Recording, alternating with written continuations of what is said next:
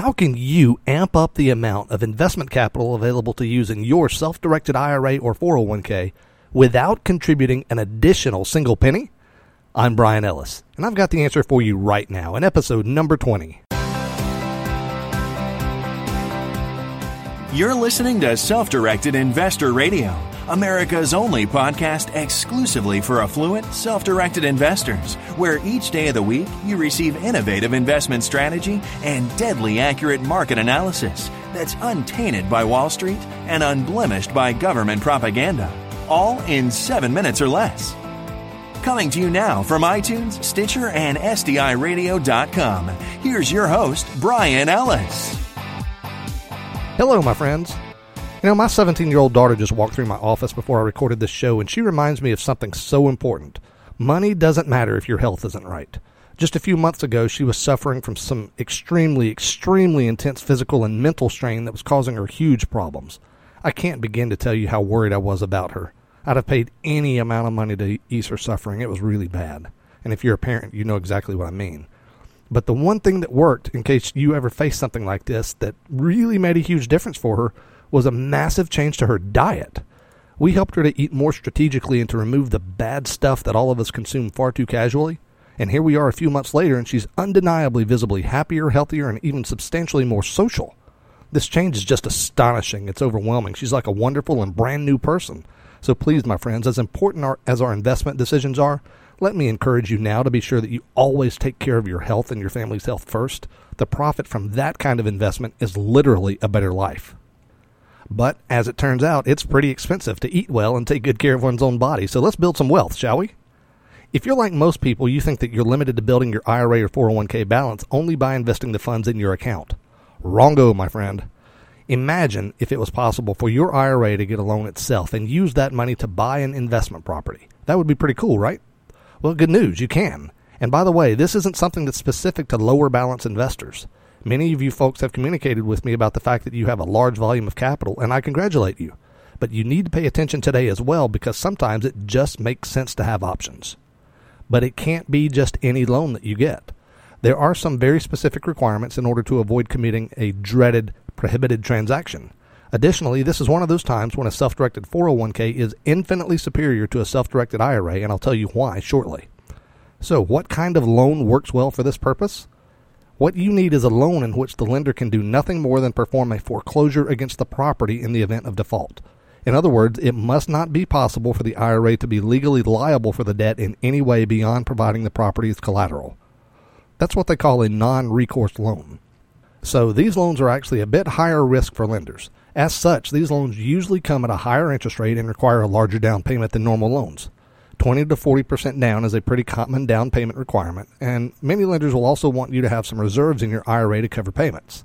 Still, if this kind of loan means the difference between your IRA or 401k getting into a great deal or not, then by all means, have at it. Can I go a little bit nerdy on you for just a minute? Good. You're going to love this piece of trivia to impress your friends at the next cocktail party. Technically, there's no requirement that your IRA or 401k limit itself to the use of non-recourse loans. Your IRA or 401k can use a normal, full recourse loan and not be committing a prohibited transaction. But here's the key. To use something other than a non-recourse loan, the loan has to be in some unrelated third party's name, and it has to be their name that's on the line for recourse rather than your IRA or 401k. And doing so could make sense if the loan terms were substantially different and if you had an appropriate credit partner.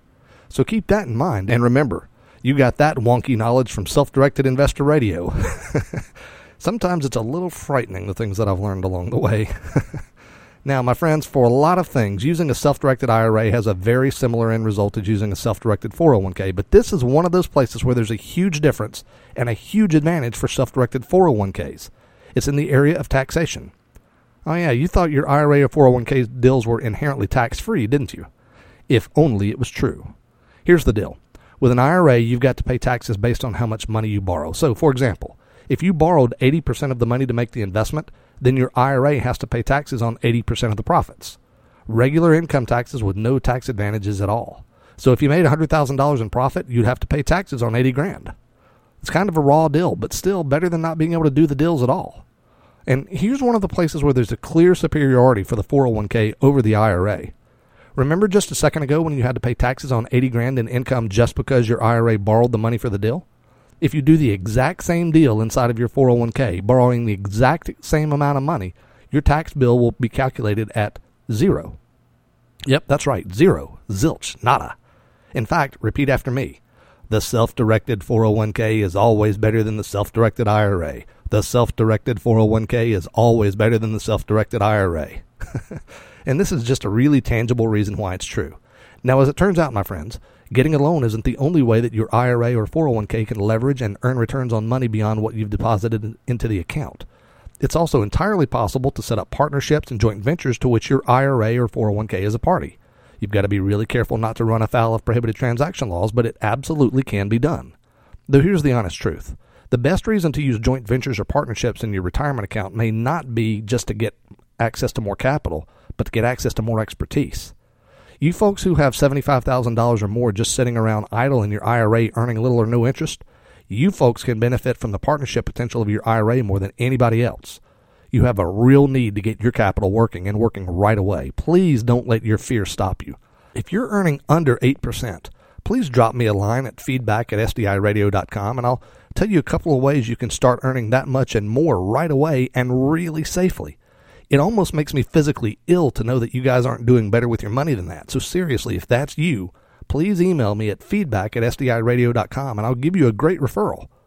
My friends, that's all for today. And in the next episode, episode number 21, we're going to delve more deeply into one of the 3 cash flow producing asset classes that we love here at Self-Directed Investor Society and why 2015 is shaping up to be the perfect year for you to get in with both feet. So be sure to stop by iTunes right now and subscribe so you don't risk missing a single moment. Have a great day, my friends. Thank you for listening to Self-Directed Investor Radio with Brian Ellis. Don't miss a single episode. Be sure to subscribe to Self-Directed Investor Radio right now on iTunes, on Stitcher, and at SDIRadio.com. Your feedback is always welcomed via email at feedback@SDIRadio.com. This show is for entertainment purposes only and is not intended as legal or professional advice for your situation. Content is the property of the Self-Directed Investor Society.